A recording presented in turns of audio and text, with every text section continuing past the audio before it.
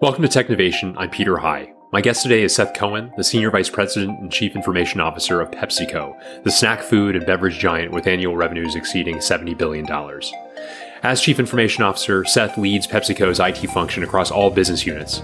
Prior to joining PepsiCo, Seth was the Global Group Chief Information Officer of Reckitt Benckiser. In this interview, we discuss the main differences between digital and analog companies, along with PepsiCo's digital agenda.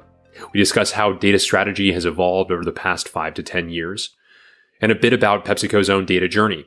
Lastly, we discuss the cross-cultural communications lessons Seth has learned from living all over the world, the benefits of an east to west innovation path, PepsiCo's experience switching to an entirely remote workforce, and a variety of other topics. If you enjoy Technovation, please consider reading my new book, Getting to Nimble: How to Transform Your Company into a Digital Leader. The book's available on Amazon now or wherever else you buy books. As a special offer to our CXO listeners, if you purchase 50 or more books for your team, I'd be happy to join your team for a group discussion on it. To learn more, write us at info@metasstrategy.com or visit gettingtonimble.com. And now for a word from our partner, Apptio. Sales teams have CRM systems. Human resources leverage HRM systems. What about the CIO, who needs to evolve from a technology expert to a business strategist? In this digital-first world, CIOs and their CFO counterparts must ensure technology decisions are made to deliver business value. It's easier said than done. That's why Apptio, the market leader in technology business management, is committed to helping companies manage, plan, and optimize their technology spend. After all, champions of change need actionable insights they can trust. Learn more at apptio.com. And now on to the interview. Seth Cohen, welcome to Technovation. It's great to speak with you today.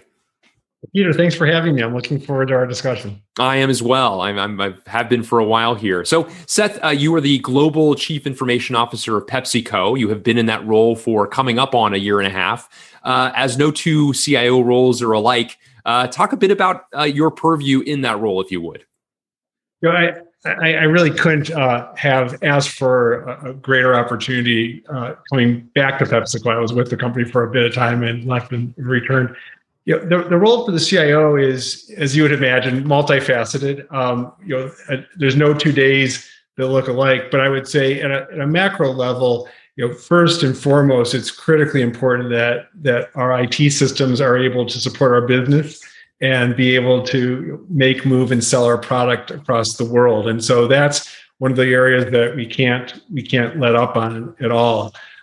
In addition to that, though, I would say a couple of other areas are of top of mind in the position in terms of ensuring we're advancing the agenda for the company. The first is around digital and really ensuring that we have a robust capability, whether it be data or platforms or digital products that sit on the platforms. The IT organization has a pretty significant role to play to ensure that all of that can come alive. And that's in terms of our growth opportunity, that's a key area for us to be focusing on. And then I would always be remiss if I didn't say that cybersecurity is clearly going to be a focal point for, I would expect, any of my peers in positions like ours. The interesting thing we're finding with either the pandemic or even before the pandemic, the threats that we have and we're faced with are many, and having a very robust cyber capability to help protect our company is a key component of my time and of my priorities. That makes sense. Well, thank you for that overview. I'd love to get into a little bit more of the digital side of things that you mentioned. You talked, for instance, about the development of digital products as one, as an outside observer of PepsiCo. The thought of digital products, one thinks immediately of a can of Pepsi, for example, as a iconic product of the company. Needless to say, the eponymous product, in fact. Talk a bit about what constitutes digital products within your space, please. It's a really good question. And it's a discussion that we've been having internally since I returned, but I would suspect even a little bit before. PepsiCo has this ambition of really driving a digital agenda for the company. And if you were to ask me really just blankly, what's the difference between a digital company and maybe the opposite would be an analog company? in my opinion, an analog company thinks of their products in a single dimension. It's their finished goods. So for Pepsi, that could be a can of Pepsi. It could be Lay's potato chips. It could be a Gatorade. It could be anything like that. Digital companies, I believe, tend to think about their product in a more broadened sense. So clearly, our finished goods is part of the equation. But all of the digital solutioning that can help us be better at selling the product, or better at manufacturing the product, or better at identifying new products that we might want to go after, to me, are all part of the equation in terms of digitization of a company. So it's not necessarily that we're expecting to have Pepsi delivered over the internet to someone for them to drink, but rather more it's the case of we want to leverage digital capabilities to be able to be better, faster, and stronger in terms of how our product is gone after in the marketplace. That makes sense. Yes, absolutely. As opposed to the digital can of Pepsi or digital Lay potato chip. Yeah, exactly. You alluded to, as in your overview as well, the sanctity of data. And I know this is a rising area of importance in so many companies, of course. Harnessing one's data better, drawing better conclusions from it, and the like.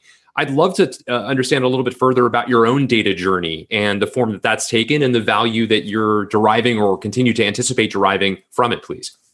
It's a really good question. So I think if you were to go back even 5 to 10 years ago, most organizations, especially consumer good companies, would have thought of their data as the transactional systems that they use to support them being able to make and distribute their products. So, ERPs is where data is a source of data.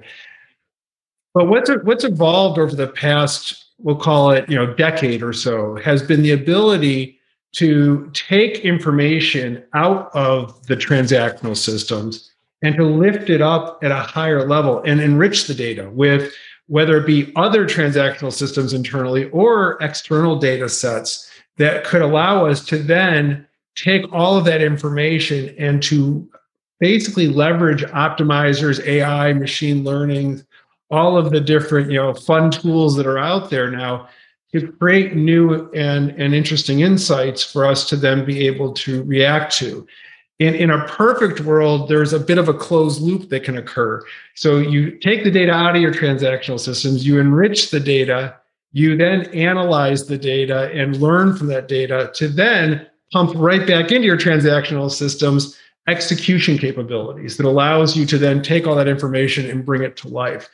So when we talk about the PepsiCo kind of data journey, it's really to bring to life what I've just described. Now, I would say where we are in that journey, no one's ever going to say, "Oh, we're done. The journey's checked and been accomplished." But I would say we're actually making some very good advancements in this journey. We've recently signed a strategic partnership with Microsoft with the Azure stack.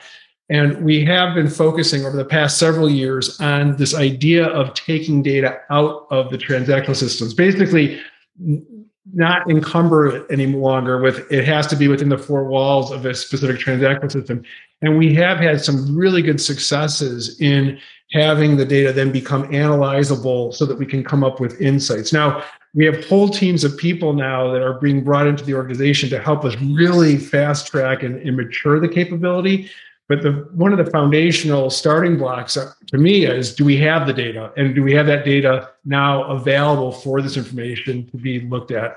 And the answer there, fortunately for us, is yes. That's the capability that we have now felt that we've started to really mature within our organization.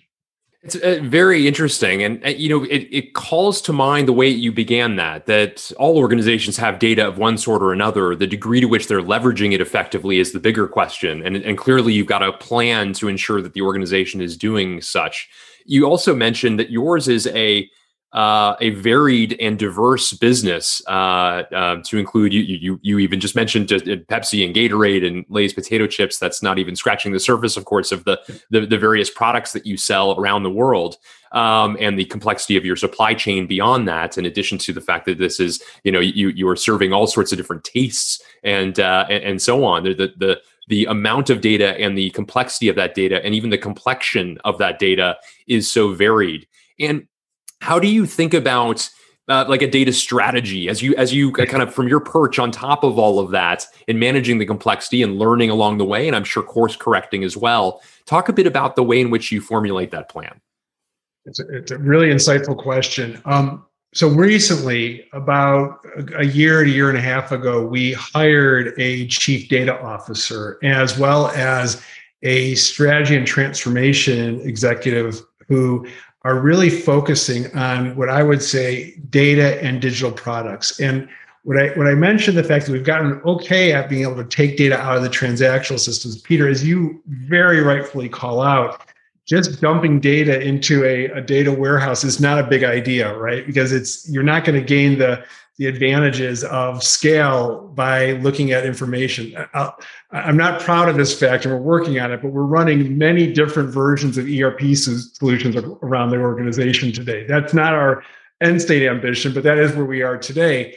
So the data groups, the chief data officer is really focusing quite a bit of their time around the data modeling and in the data repository and the data cataloging, for lack of a better term.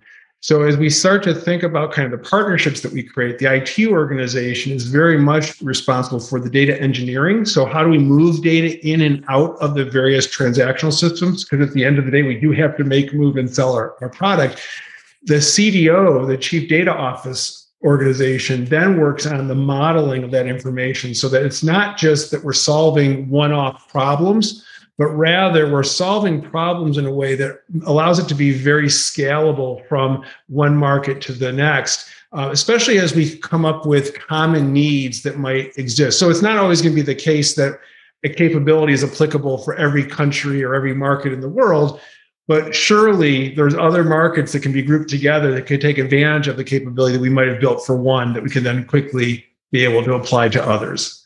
Seth, you alluded to the fact that this is not your first stint at the organization. You did roughly a decade and a half with Pepsi previously, eventually becoming the SVP and CIO of Pepsi Europe and Sub-Saharan Africa before taking a post in the United Kingdom with RB as their global group CIO. What was it about the timing of this and the opportunities that the role provided that drew you back?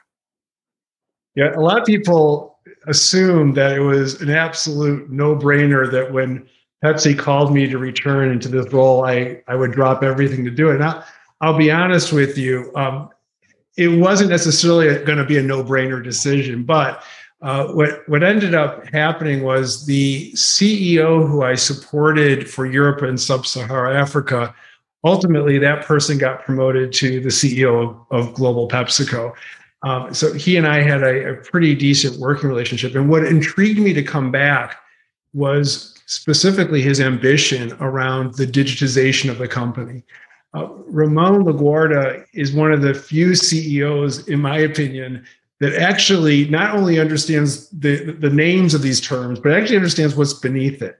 And so when we started to talk about his ambitions for where he wants to take PepsiCo, the challenge was one that I just couldn't pass up, right?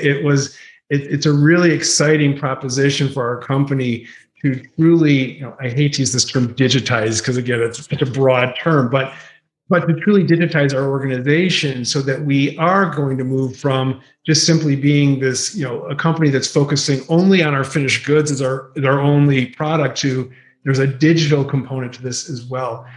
Ramon has enlisted all of his direct reports to be part of this journey. And that's the piece also that I feel is a key to success. Often you see these digitization journeys fit within almost disparate groups within the company. And I feel that that's usually not going to be a recipe for success. Ultimately, this idea of digitization, if it's not embraced by the functions who are actually performing the work, I don't think it's something that you can really truly gain momentum on. And so with Ramon's strong support of the initiative, as well as his drive with all of his direct reports, it's a perfect storm. So the company that I came back to was a company that was very excited about this digital journey, which was something that I felt was an exciting thing for me to come back and help be part of. That's really great. Well, both at your time at Pepsi prior, as well as your time at RB, as I mentioned before, had you working in a variety of different locations around the globe. You were based in places like London, as I mentioned before, Barcelona. You had responsibilities for sub-Saharan Africa, and presumably were there quite often as a result of those responsibilities. Talk a bit about the advantages of having been a bit of a global citizen for some of the recent parts of your career in educating you as to the broader perspectives one needs to have from a perch or post like the one that you currently have. Yeah, that's a really deep question, and I wish we would have 5 hours to get into it. I'll try to paraphrase it in my opinion. I think it first starts with cultural. This term around cultural dexterity is one that I think most people understand at the surface what it means, but I don't know if people truly understand how to take advantage of cultural dexterity to be an advantage for you versus a headwind for you. So if I'm doing work in, say, Asia, versus if I'm doing work in, say, I'll be very specific, like the Netherlands as an example, it's a very different dynamic that I need to come and show up with, right? So in some parts of the world, confrontation or directness is just part of the vernacular. In other parts of the world, that is the absolute worst way to approach a problem, because you're basically going to scare the people to the point where they're not going to say anything. So you might be headed toward a brick wall and no one's going to say anything because they're afraid of you. And they want to make sure that they're not going to get in trouble for ever having questions. So I would say, Peter, one of my early observations in some of my global positions has been that point around really being conscious of these different cultural differences that you see from one part to the next. To be super clear, and this usually comes from America, there's many people in America, I won't say most, who feel that if someone's language, if English is not their first language, it must mean they're not as intelligent as maybe other parts. I've seen some of that. And I think, you see these expressions where these Americans will come in, they talk very fast, they talk very loud, and if you didn't understand me, I'll talk even louder because that must be the problem. That's not really the reality, right? And so what I found was that the talent that existed around the world was top notch, and almost without exception. Like I mean, of course, you always have some situations in the US as well, where maybe the talent wasn't as great of a match as what the company needs or the culture mandated. But once I was able to get beyond that cultural biasm, for lack of the better terminology for it, all of a sudden there's this huge unlock where we found there is this tremendous capability and tremendous value that we can basically leverage as an organization, especially global companies. Obviously PepsiCo is a very global company. Reckitt Benckiser is also a very global company, and we're able to literally learn some great things. I would say the second thing that I would call out is the assumption that all innovation has to go from west to east. And I think that was one where, there's a great book, I forgot who wrote it, called Reverse Innovation. And it's innovation going the other direction to say, listen, a lot of the capabilities that we're trying to build are capabilities that everybody needs. But the problem is when you build capabilities from west to east, you tend to build capabilities in a fairly cost ineffective way, maybe for other parts of the world. So, with PepsiCo, as with most companies, we have different margin businesses around the world. And as you start to go to the east, you might see some margin challenges that you might not have when you're in the west. And so what I also discovered in my experiences with global is there's a lot of great capabilities that have been established in parts of the world that are leverageable, going the other direction. One example I can give of that, which I was just couldn't be more pleased by, is we had a very, I would say, cost-effective e-commerce solution in Australia as well as in Asia to interact with our customers. So we call it a B2B e-commerce solution, business to business e-commerce solution. And when the pandemic hit, we had a need very quickly to stand up a direct to consumer website in the US. And what we were able to do is we were able to take this very inexpensive but robust solution that we were using in Asia for customer integration or e-commerce, and we were able to apply that to the US. And within 30 days, we stood up a full direct-to-consumer e-commerce website, snacks.com. If anyone's listening and would like to order some great Lay's potato chips, I would highly encourage it out of the US. But we were able to do that in about 30 days at a very, very attractive price point. And again, this is a great example of what I would say is this, east to west innovation path that's out there. So it's, listen, there's not a day that goes by that there's not a great learning globally about what goes on. I would say, if anybody is new to global positions, no matter where you are in the world, if you lead with understanding the cultural dexterity differences first, I think you'll be pleasantly surprised at the capabilities that really do exist that you can unlock for the organization that you're part of. And that's really interesting. What a fascinating overview. I appreciate that, Seth. I wanted to also ask you, and I'm sure that the broader response to this could be another 5-hour conversation, but we are still, unfortunately, in the throes, at least as we're speaking now, of the global pandemic, the quarantine associated with it, at least for many of us. And I wonder if you could maybe give some top line lessons from this. I think it's been interesting, necessity being the mother of invention. There's been a lot of necessity in the last year for inventions of various kinds. And I know a number of people have said that the silver lining is that some organizations have been pushed in some directions that represent positive indelible marks, that is, new ways of doing things that will apply even after we can safely return to offices, shake each other's hands, be in big conference rooms filled to the brim, et cetera. I wonder if you have any reflections upon some of the lessons of this most unusual past year.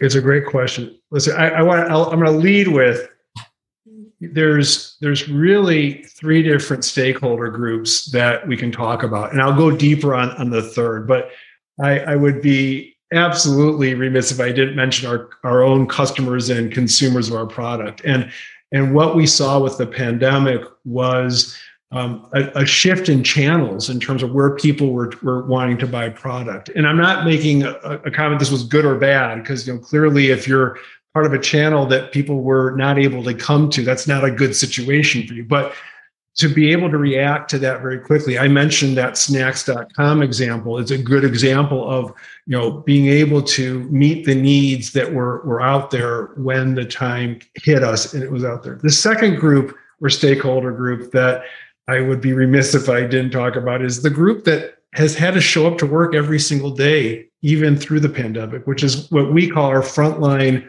workers. And that's both the sales and supply chain organizations.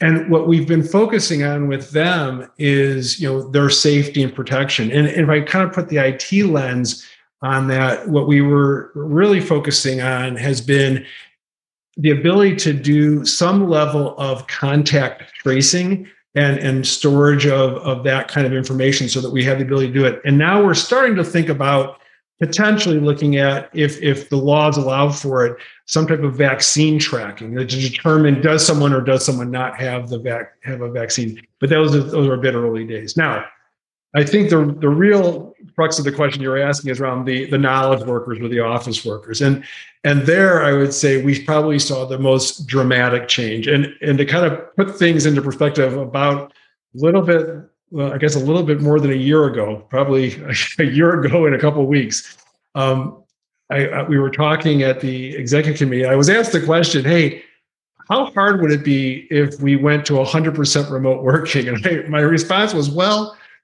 if you could give me like 2 to 3 weeks notice, and if we could do like a trial run, it would be great. Well, unfortunately, as I'm sure most companies and most CIOs were faced with, that 2 or 3 weeks turned into 2 or 3 days. And we immediately, over a course of about 72 hours, went to remote working. I would say a couple of learnings that we had in those early days. So first, thank goodness we had the relationship with Microsoft on the cloud side, and we have some really smart technical engineers on our side that have already kind of worked out the, for lack of a better term, the plumbing between the Azure estate and our own on-premise estate. And the reason why that was such a huge unlock for us was it allowed us to basically stand up VPN capabilities overnight. Like, I should say scale up. We had VPN, but not to the scale that we would have needed. And because we already had the wiring between the data centers already established, we were able to pass people through the Azure stack, which was incredibly helpful from a scale point of view. We had already some pretty decent technologies that were on the devices. So the ability to split tunnel and to really ensure that not all traffic had to go through our data centers that maybe didn't need to. So if someone's doing just an internet search, they don't really need to go through our data center, which ended up being a huge, a very significant unlock for us. I would say a couple of the other areas that were interesting as we worked through some of these was we found that our video conferencing capabilities was working quite well, and we use Zoom, but Microsoft Teams they all work, and we found that was working quite well. In fact, maybe too well. When I look at the statistics, we saw our Zoom usage go up about 5-fold from pre-pandemic to post-pandemic. And I'll spend a second a little bit later on talking about the good and the bad with that one. But that did allow us to have connectivity almost instantaneously. And because of the cloud capabilities that these video conferencing providers do have, all of a sudden we had easy access to our team members as well as the leadership across the entire company. So there really was not even a day that went by that we didn't lose that connectivity, which we felt really good about. Now, I would say, cybersecurity is obviously a concern as well, and there I felt we were pretty well prepared for the event. As my CISO would tell us, the attack surface looks very different now than it did before. But I would say with the endpoint protection that we have, we've been able to hold our own in that arena. The piece that I would say was not as readily accessible in terms of people jumping on it was what I would say the more robust collaboration tools. And this is where I think there's, Peter, a bit of a challenge that we're working through right now. So there's this concept that I'm sure you've heard and most of the listeners have heard around Zoom fatigue or video conferencing fatigue. And I think if you kind of boil that down to what does that really mean? Well, you no longer have impromptu meetings any longer, right? You basically are now almost forcing yourself to schedule, basically back to back Zoom meetings. And what I believe has taken place is that most people have simply tried to replicate their meeting structure via Zoom. So back to that earlier conversation around an analog company versus a digital company. So a digital company also works very differently, right? A digital company works very iteratively and is able to use agile in everything that it does. It doesn't necessarily need meetings for everything. But I think what we've more often than not have done is we've just simply tried to replicate our on-premise environment remotely. And that's creating a bit of a fatigue to the organization. I mentioned that we saw our video conferencing go up about 5x. Our collaboration tools only went up a little bit less than 2x. So, there's clearly a gap there in terms of people really embracing some of the collaboration tools. And when I say collaboration tools, things like Microsoft Teams or OneDrive, there's a whole host of them out there that can be done. They're just not yet being fully embraced by the organization as much as I think we could actually go. So that's going to be an area of focus that we're going to continue to try to push on. Because it's my belief, and as I'm a pretty good adopter of a lot of these tools personally, I do feel it is a tremendous time saver, right? So you don't necessarily need to be in meetings to work on things, right? You can actually, in fact, one of the things I had done with my own direct reports was I was finding that I was getting upwards of 1,000 to 2,000 emails a day when COVID first hit about COVID. And I couldn't keep up. I mean, this is just ridiculous. And so I eventually just told my team, listen, if you want to interact with me on COVID, we're only going to do it on Microsoft Teams. And this way we can actually solve the problem collectively together as opposed to one-off emails that are going back and forth. And one of my team members did some statistics. We saved like thousands of meeting hours by just simply forcing that type of a thing. So I believe this is something where I don't pat myself on the back. This is not a big idea, right? This is an area that I think we can actually leverage for just about any area that we work in, that we can really try to mature ourselves as we move forward. I wanted to also ask you, Seth, I mentioned earlier you were a geographic CIO previously. Presumably that same sort of structure continues, and yours is a federated organization. I'm curious, what is the experience of having worked at that level? How has it informed you as you've thought about the collaboration with the various people who were your peers at that level of the organization? Yeah, so I guess there's two ways to answer the question. One is ways of working, but the second is kind of more emphasis of work. And right. I think one of the things that I'll try to address the latter one first. One of the big, I would say, epiphanies that I had when I had my last role at PepsiCo prior to leaving was around really the understanding of how the business operates. And I think what can happen is if you spend too much of your time in corporate positions, you run the risk, not to say it always happens, but you do run the risk of almost becoming disassociated with the actual day-to-day business activities that go on. So I would say, one of the things that I found in my time in one of those roles that I try to be sensitive to with my team members is the pressures of the day-to-day business are big. And those are ones where, our sales teams are constantly trying to hit objectives and targets. Our manufacturing teams are trying to support them and making sure products are available. And shoot, the IT organization has to be there, right? We have to be there in a big way to help enable all of those. And then you start to get into areas that are maybe not as frontline-ish, like your back-end financial close process, right? Which, you could quickly start to say, well, I'm not going to worry too much about that. Well, guess what? Our shareholders care quite a bit about that, right? So that's when you also have to make sure are staying true to what's going on. So I guess I'd like to think, and maybe I should ask my direct reports this question to see how good I am at this or not. I'd like to think that I am quite sensitive to any issues that have any implications to our ability to make and sell our products. And so I'd like to think I'm available at any hour of any day. Listen, this idea of global, people get really excited about the G in global. I tell people, unless you have bags under your eyes, you really probably don't have a true global role, right? I mean, global is 24/7.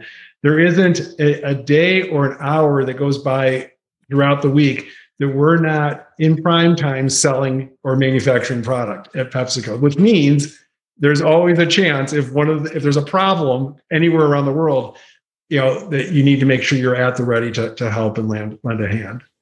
That makes sense. The sun doesn't set on Pepsi's empire. Exactly. Well, I wanted to also ask you, Seth, we've covered a couple of, actually several different trends of importance to CIOs, but I wonder here towards the close of our conversation, as you look forward, say 2 or 3 years, are there any trends that particularly excite you? Well, there's many. Listen, there couldn't be a more exciting time to be in this type of a position, in my opinion. I think, over the years, IT has found itself on varying degrees of the spectrum in terms of being thought of as a thought leader in organizations. Well, I'll tell you today, listen, IT is very much at the front and center in a lot of what we do. I would say most of the trends that I would call out that I get excited by are trends that are back to this kind of digital space that's out there. And so, whether it be optimization engines that are learning through, neural learning capabilities or through rule-based learning capabilities to select and help our team members do their jobs better. Like if you're a salesperson, for example, walking into a store, all of a sudden being prompted, hey, you really should push this product because this one SKU will both help your customer gain higher sales, but also clearly help us because we're selling to them for this. That's a big idea, right? And that's a big area that we're working on. I also think that we're just at the tip of the iceberg on these optimizations. I think this is where we're really leaning in, and we believe this is a big unlock. Other areas, whether it be RPA, robotic process automation, I also think is a big idea that we can take to various different places. Like most companies, we're in it and we're using it in piecemeal areas. One of the things that we are focusing on is a more robust global business service organization across our company. And automation is going to be key, right? It's not just about co-location of a bunch of people, smart people together. It's about how do I really think through a more efficient way to do our various processes. And I think automation is a big one. Other areas that I think are also intriguing to me is I am quite interested in quantum. And it's one that I believe has some interesting potentials for our industry. Quantum seems to work best in the optimization spaces. And one of the things that we are playing around with a bit. I wouldn't say we're majoring in it yet, because as we know, quantum is a bit on the cutting edge. But I do believe quantum is going to help us figure out optimizations in ways that today are just not feasible. I mean, like most companies, when we're running optimizations, we're typically constrained by usually the hardware, right? We're constrained by the processing power that's needed to do the optimizations, and therefore we limit data sets that go into it to enable that criteria to be met in terms of a time dimension. Well, quantum takes that away. I mean, quantum should be able to do that in ways that we haven't thought about before.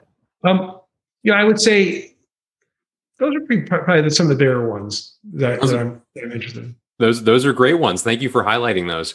I wanted to ask you, I'm sure in asking a PepsiCo exec what their favorite product is, it's like asking them about their favorite child, to rank their children from first to last. But any products that you're particularly excited about these days? Well, I'd say, with Pepsi, that we have such a wide variety of different products that it's hard to pinpoint to just one. But I'm a huge Gatorade fan. I drink it quite a bit, and we have some really nice innovations that have been happening in that space. The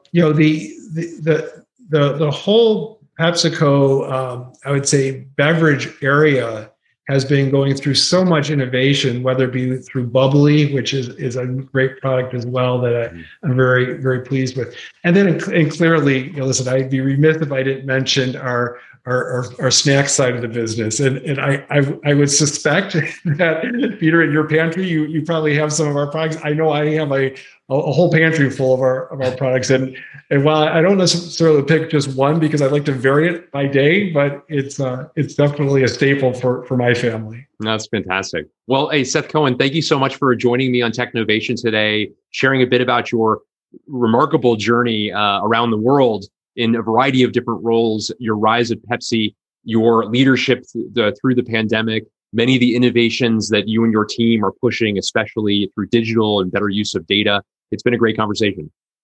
Peter, thank you for your time, and I do appreciate the opportunity to talk to you. Thanks for tuning in. Please join us on Thursday for a discussion on process modernization and the future of work with Dow Chief Information Officer and Chief Digital Officer Melanie Kalmar and CarMax's Chief Information Officer and Chief Technology Officer Shamim Mohammed.